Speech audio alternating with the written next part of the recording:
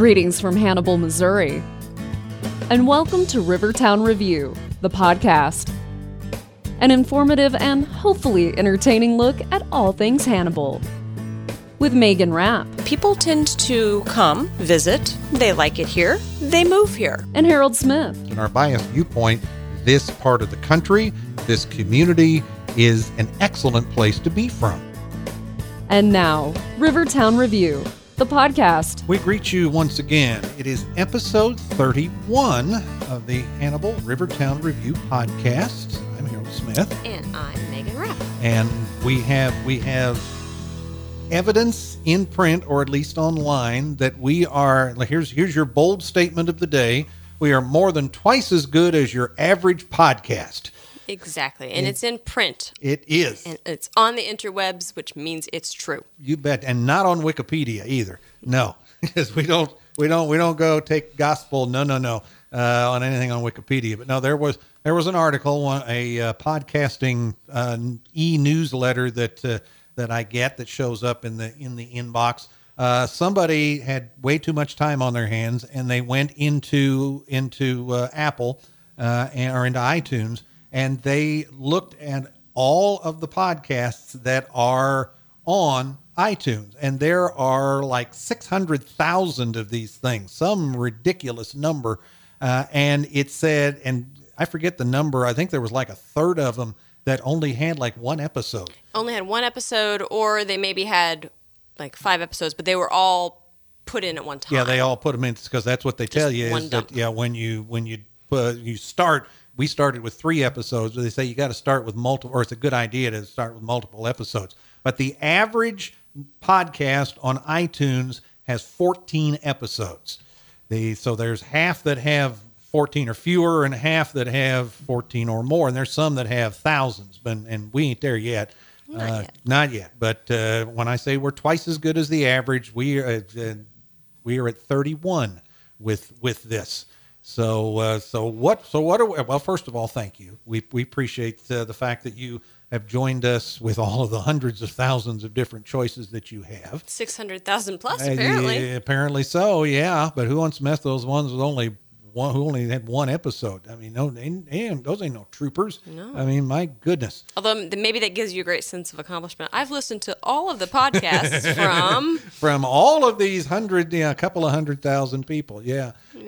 But we, on this time around, this is one of our truly, I guess you could define this as a front porch episode. Although this time of year, as we record this is more a sunroom with a fireplace episode. Yes, because this is just us'ns. 'Tis the holiday season, and everybody is trying like a bat out of you know what to get out of here, including us, to one extent or another. I go back to my office for my real job for my 10 a.m. conference call. He had called at 9:15. Well, there you go.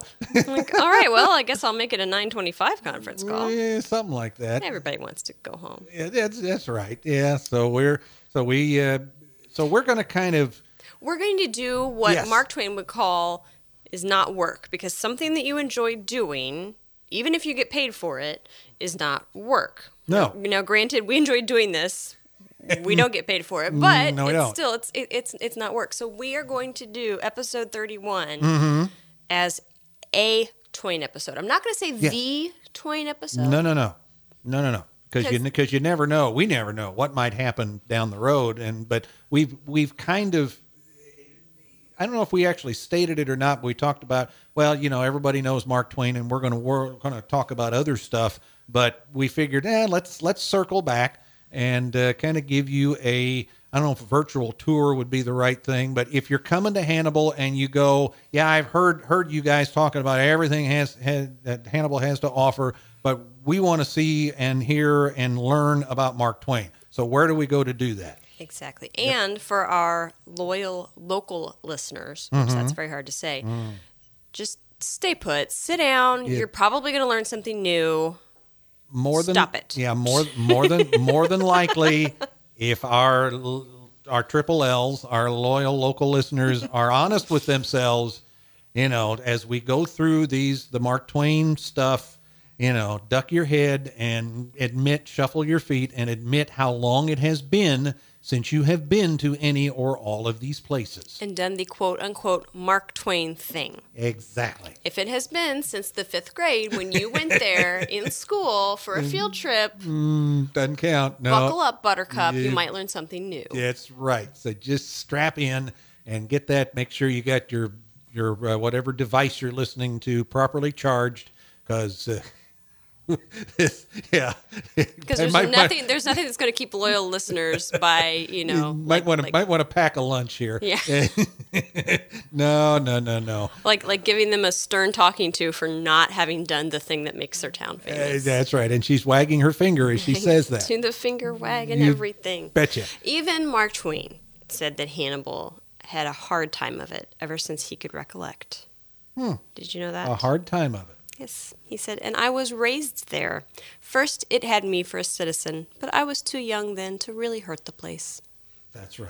In true Twain style. Of course. Self-deprecating humor. Yeah. Nice. Well, like he talked about being born in Florida, Missouri, and increased the population by what? By like 10%. By 10% when he was born, and he never knew anybody that could brag about that. Exactly. So we're like you said, when people come to Hannibal and they know something that Hannibal has something to do with Mark Twain, but they so what is there to do? We want to do the Twain thing. We want to do what do we do with Mark Twain here? Obviously, you can tell him go out to Mark Twain Cave. We've talked to Linda, the cave woman here in town, who owns the cave now that Mark Twain did play in as a boy, along with his friends. And not only the Mark Twain Cave. Recently, the Missouri Department of Natural Resources designated an American sycamore tree that is on the grounds of the Mark Twain Cave complex as a state champion American sycamore tree.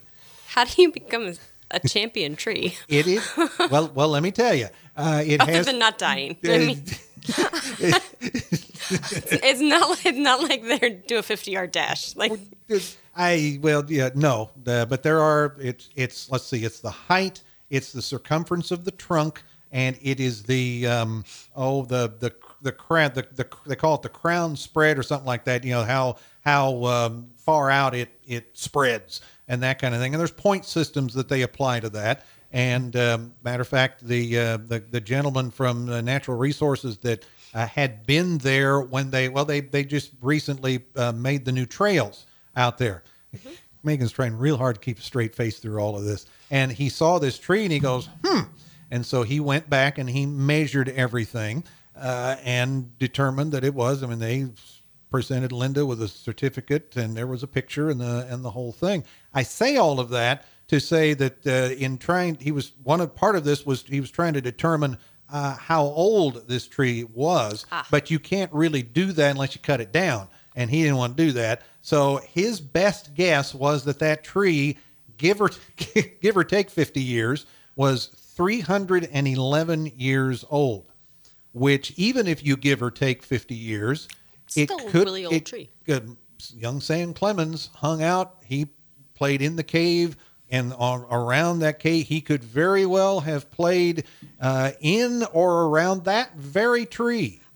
And I just for the record, I was not trying to keep a straight face. I was I was thinking deep thoughts. I was thinking how American it is that we give certificates to trees. Like, we can make anything into a competition. You betcha. Including trees. Like, it's just minding its own business, growing, and all of a sudden it gets a blue ribbon for something. I love it. What a country. We can make anything into a contest. You better believe it. Tree, what was it?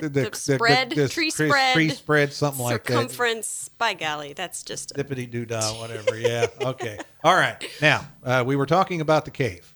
Yes. So so of course, you can do the Mark Twain Cave. It's especially good if you have kiddos who maybe are too young to have read all of Mark Twain's works or some of Mark Twain's works. But the piece de resistance, of course, because one of the things that makes Mark Twain special is, as an author, is the fact that he, especially in his autobiography, and some of his works are nonfiction. Some of them are more like travel writing, like Life on the Mississippi and Innocents Abroad. And so he talks about, both in his nonfiction works and in his autobiography, about his inspiration. So he talks about the people and the places that inspired his stories. And so he actually gives us, which a lot of authors, there is a whole literary field dedicated to very smart people making educated guesses as to what literary figures were drawing inspiration from, because they never tell you. Like, there's a whole, you can major in that in college. Yikes. You are welcome. Ooh. Mark Twain makes it really easy because he just tells us. He literally says things like, the character of Huckleberry Finn was based on Tom Blankenship. Tom Sawyer was a conglomeration of myself and other children who I played with. Sandy was a slave that I knew as a child, and he figures in as Jim in Tom Sawyer. And then there's Uncle Daniel, who figures in as Jim in Huckleberry Finn. And then Laura Hawkins is Becky Thatcher. Aunt Polly was his mother. Judge Thatcher, who is Becky Thatcher's father in the books, Tom Sawyer, was loosely based on his own father, who was Judge Clemens. So he does all this for us. And if you haven't read The Adventures of Tom Sawyer in a while, you might actually think, and a lot of people do think, that Tom and Becky live in Hannibal in the books, and they don't. No, Hannibal is not. This town isn't Hannibal in the books. No, it is St. Petersburg. Yep. And so Hannibal, Missouri, is never actually named in the fictional books. He does talk about thinking back on his childhood, and that's why we know that so much of this is based on real experiences. And so he talks about how his boyhood home came into play, came in handy many times, especially during the Adventures of Tom Sawyer. So we know that Tom Sawyer's house was based on his boyhood home growing up. And guess what we have in Hannibal? We have the boyhood home. Ding, ding, ding. Yes, which when Donna Brown was here, she talked about that there was a family that owned the home, and it was very close to being torn down. Mm-hmm. Mm-hmm. Yes, because it had become Sam Clemens, growing up, his family was not wealthy by any stretch of the imagination.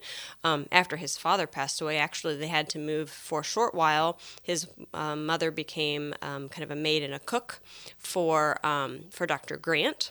Hence Grant's Drugstore, which we can hit on in a moment. Mm-hmm. So they actually moved out of what is now considered the boyhood home, and they lived upstairs. And so, yeah, he had left. His family had moved away, so it was no longer. It wasn't known as Mark Twain's boyhood home back then, and so it had become kind of a rental property. It was about ready to be torn down. The Mayhans bought it, and they restored it, and they opened. They did some exhibits for the 100th anniversary of his birth in 1935, and so then from then on, it's one of the oldest house museums in the United States.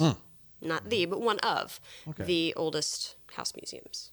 Mm-hmm. Just pretty impressive. Yeah, absolutely. And if memory serves right, there was a number of years ago, they built some addition on because they discovered that what they had thought had been the boyhood home.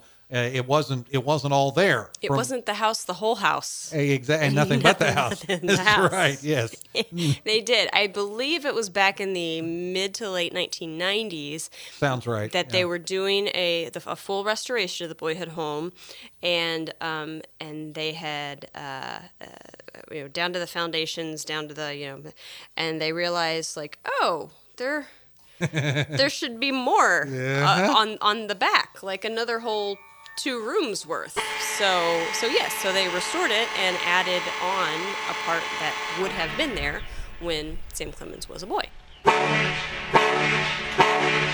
Thank you for joining us for the Hannibal Rivertown Review Podcast. We'll get back to the show in just a moment. We want to remind you that if you like what you're hearing, be sure to subscribe and leave us a review. Also, for comments and suggestions, you can email us at rivertownreview@gmail.com and visit us at rivertownreview.com and Rivertown Review on Facebook. that's the thing that it would seem to me people gravitate toward when it comes to the Mark Twain properties is the Boyhood home. Right. You come, you want to see the place that inspired the stories. Yep. You can't do that anywhere better in Hannibal than the Mark Twain Boyhood Home and Museum Complex, which is a very long name for a very important museum here in Hannibal. So the Mark Twain Boyhood Home and Museum Complex includes the Interpretive Center, which is where you start, and that interprets Mark Twain's time in Hannibal, the people that he knew during his childhood, and then goes into how he turned those memories into his stories. And then once you leave there, if you take a right, you go to the Huckleberry Finn house. Now, once again, Huckleberry Finn was not a real boy, but he was based on a boy by the name of Tom Blankenship. Now, the Huck Finn house / Blankenship home is a recreation based on photos, and we know exactly where it was. So it was based on photos built on the same location where the Blankenship home was. And inside the Huck Finn house, it talks about the book Huck Finn, also a little bit about the Blankenship family, because if Sam Clemens' family was not, they were rich in status, not in monetary. His father was in name, he was Judge Clemens. He was Justice of the Peace, which, although it didn't come with steady paycheck. So they were high on status, low on monetary funds. Yeah. The Blankenships were low on status and low on monetary funds. Yeah. And so this is a very small, humble cabin where the 6 Blankenship children lived. Then after you depart there, then you will go over into Mark Twain's actual Boyhood home. And so the Boyhood home has exhibits in it that talk about Mark Twain quotes in it that talk about his time in Hannibal, the fact that when you go back to the home of your childhood, which everybody can kind of relate to, it's not really the same. Like, everything looks smaller. He talks about how much smaller the house looks. Like, basically how can all of these memories and all of this, how can it all fit in here? It's such a tiny little space. And then from there you go through the gift shop, which was built in the 30s as a works progress administration. Right. That was the original museum. It was built, and then not a housekeeper, but a keeper, landlord, lived on the second floor of the Mark Twain's actual Boyhood home, and then the first floor was open for viewing for the public. And then the little stone building right beside the Boyhood home was the museum. When you exit on to Hill Street, now Hill Street is is kind of ground zero of all of the Mark Twain things. Yeah, that's kind of the gathering place whenever there are any special events that take place in regards to, well, not necessarily in regards to the Boyhood Home and Museum, but Music Under the Stars in the summertime. They had the opening ceremony for the Victorian Festival of Christmas. That's the gathering place. That's where the fence is, where if you want to act like you're whitewashing the fence, which we've talked about before, that's where that is. Exactly. Hill Street is currently a bricked-in pedestrian mall area, so you can't drive through Hill Street, so you don't have to worry about being whacked by a car while you're ogling all of the Twain sites. Mm-hmm. And facing Hill Street is Mark Twain's Boyhood home. Across the street is the Becky Thatcher house, yes, which is the home of Laura Hawkins, who is the girl that inspired Becky Thatcher, and also, of course, Judge Thatcher, her father. Also on that side is Grant's Drugstore, which, as I mentioned earlier, after Mark Twain's father died, he died when Sam was 12, and so he never got any more formal education after the age of 12. He left school and became apprenticed to a local printer in Hannibal, which helped in the fact that then, as an apprentice, room and board and clothes and food were all done by Joseph Ament, who he was apprenticed to. So Joseph Ament would have been responsible for the feeding and the caring of Sam, so that helped his mom, since the breadwinner had died. But the Grant's Drugstore, second floor, was where the Clemens family lived for a small amount of time. It also figures into some of his books, but currently the first floor is being, the entire building actually is under renovation and reconstruction. They're putting new exhibits in it. They had to do major work on Grant's Drugstore.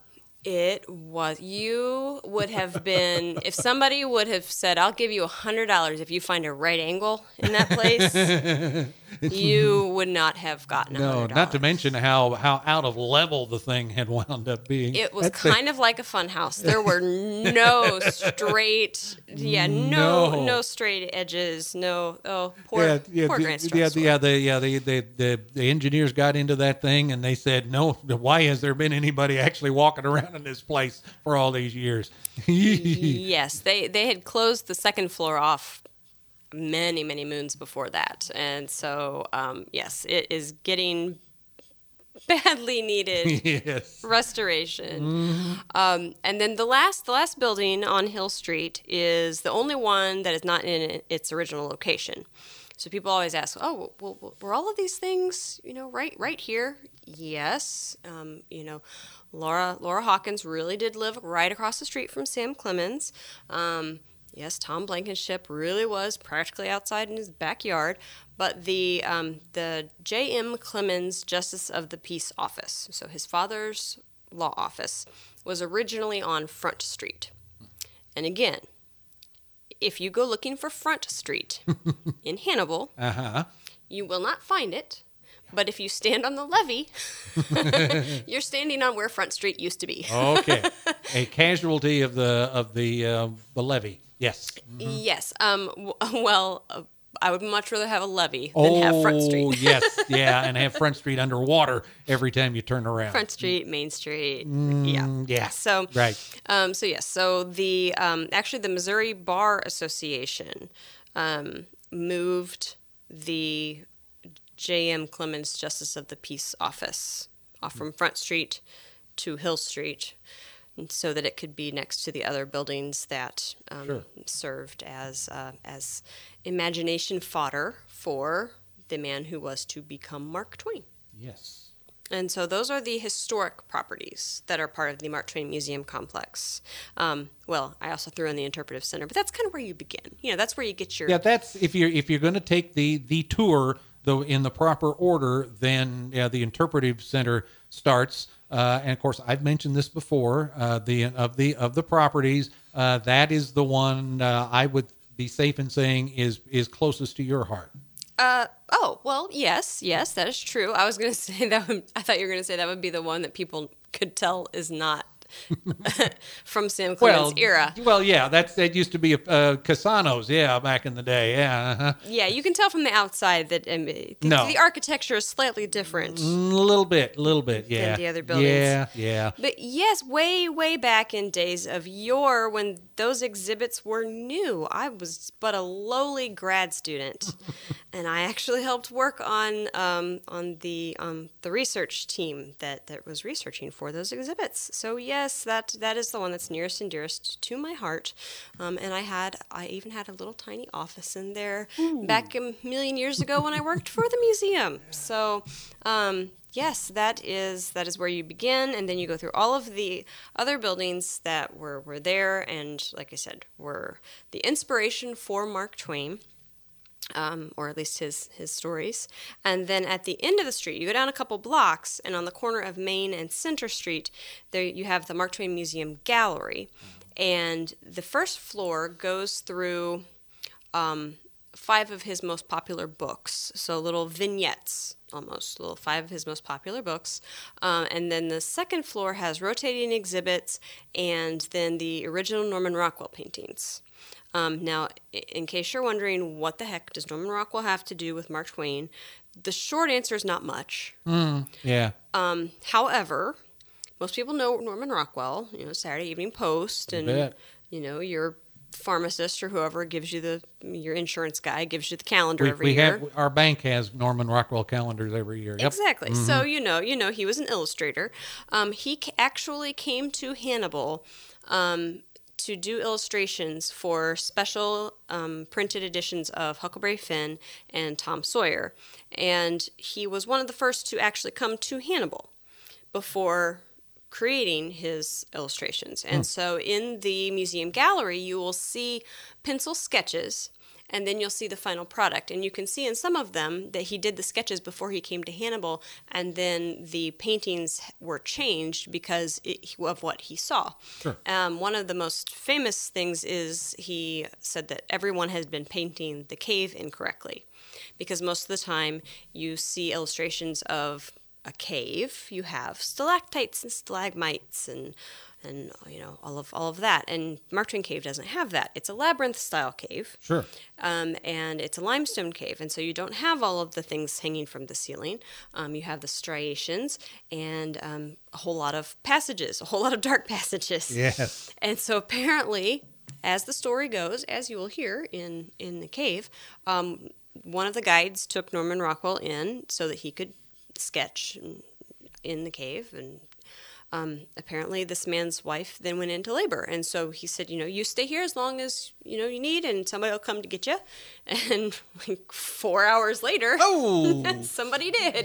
Yikes. And so not only did Norman Rockwell get to experience the real cave, he also got to experience a bit of the fear of not being able to get out of the cave. Yeah, I'd say so. Yeah. Because you go to some place like the 5 Points where there's like 5 passageways. Sure.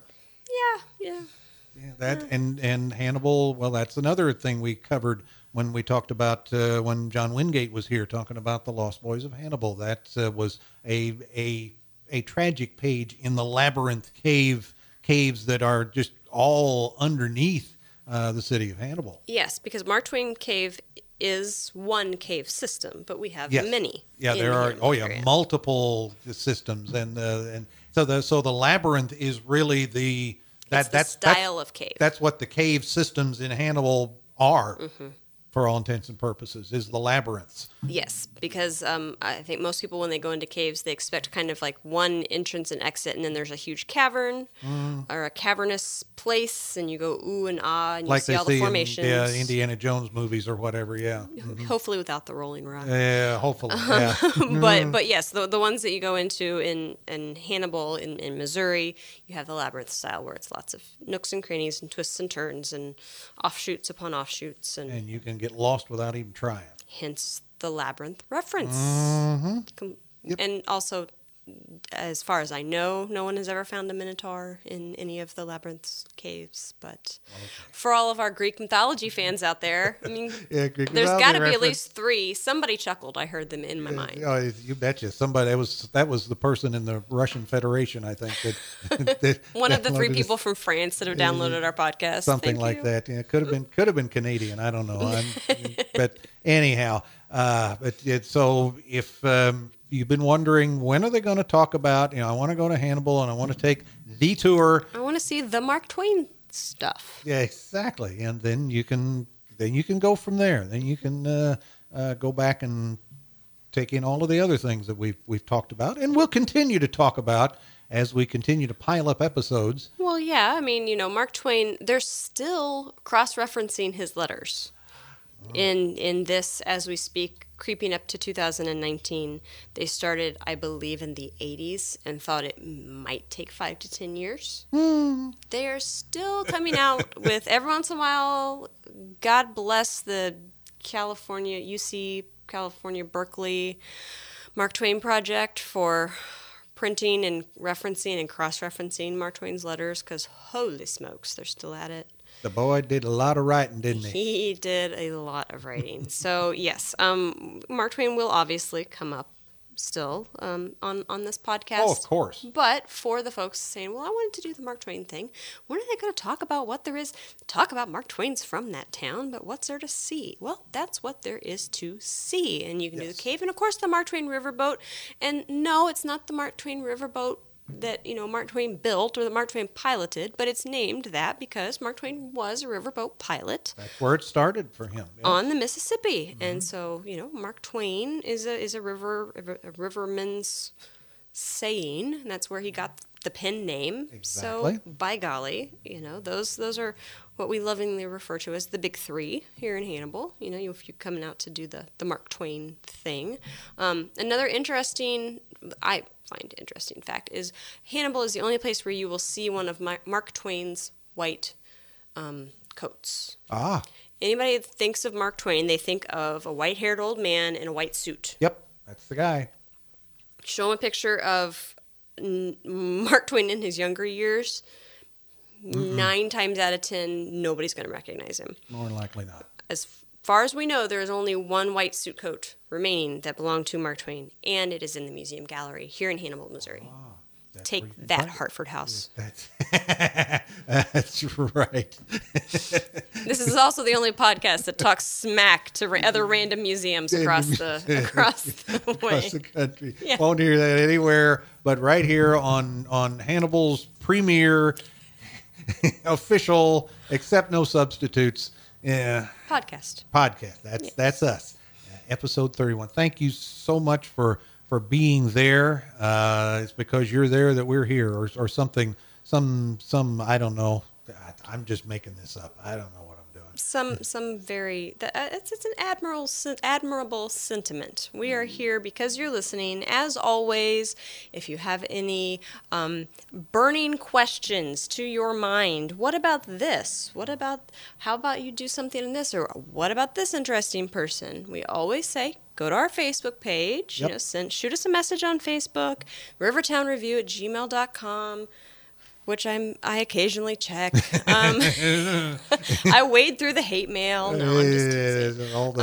But we do want to hear from you, as always, and we do thank you. And we're looking forward to many more episodes after this. We're going to be many times better than your average podcast, that is for sure. Yes. Golly. I'm Harold Smith. And I'm Megan Rapp. And thank you for joining us for episode 31 of the Rivertown Review Podcast, and we'll see you next time. Thank you for joining us for Rivertown Review, the podcast. For more information on all things Hannibal, visit our website, rivertownreview.com. If you have comments, questions, or suggestions for future episodes, please email us at rivertownreview@gmail.com. And be sure and join Megan and Harold next time for Rivertown Review, the podcast.